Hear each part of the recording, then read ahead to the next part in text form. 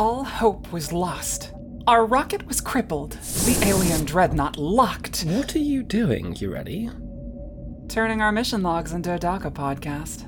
What makes you think people want to listen to our mission reports? Last week we got into a deadly cat and mouse game with an Aquilian war rocket. Well, what crew hasn't? The week before, we helped unionize oppressed robot miners. That's just good solidarity. Martin fell through a portal and came back with an interdimensional energy being living in her head. That, I admit, was a touch odd.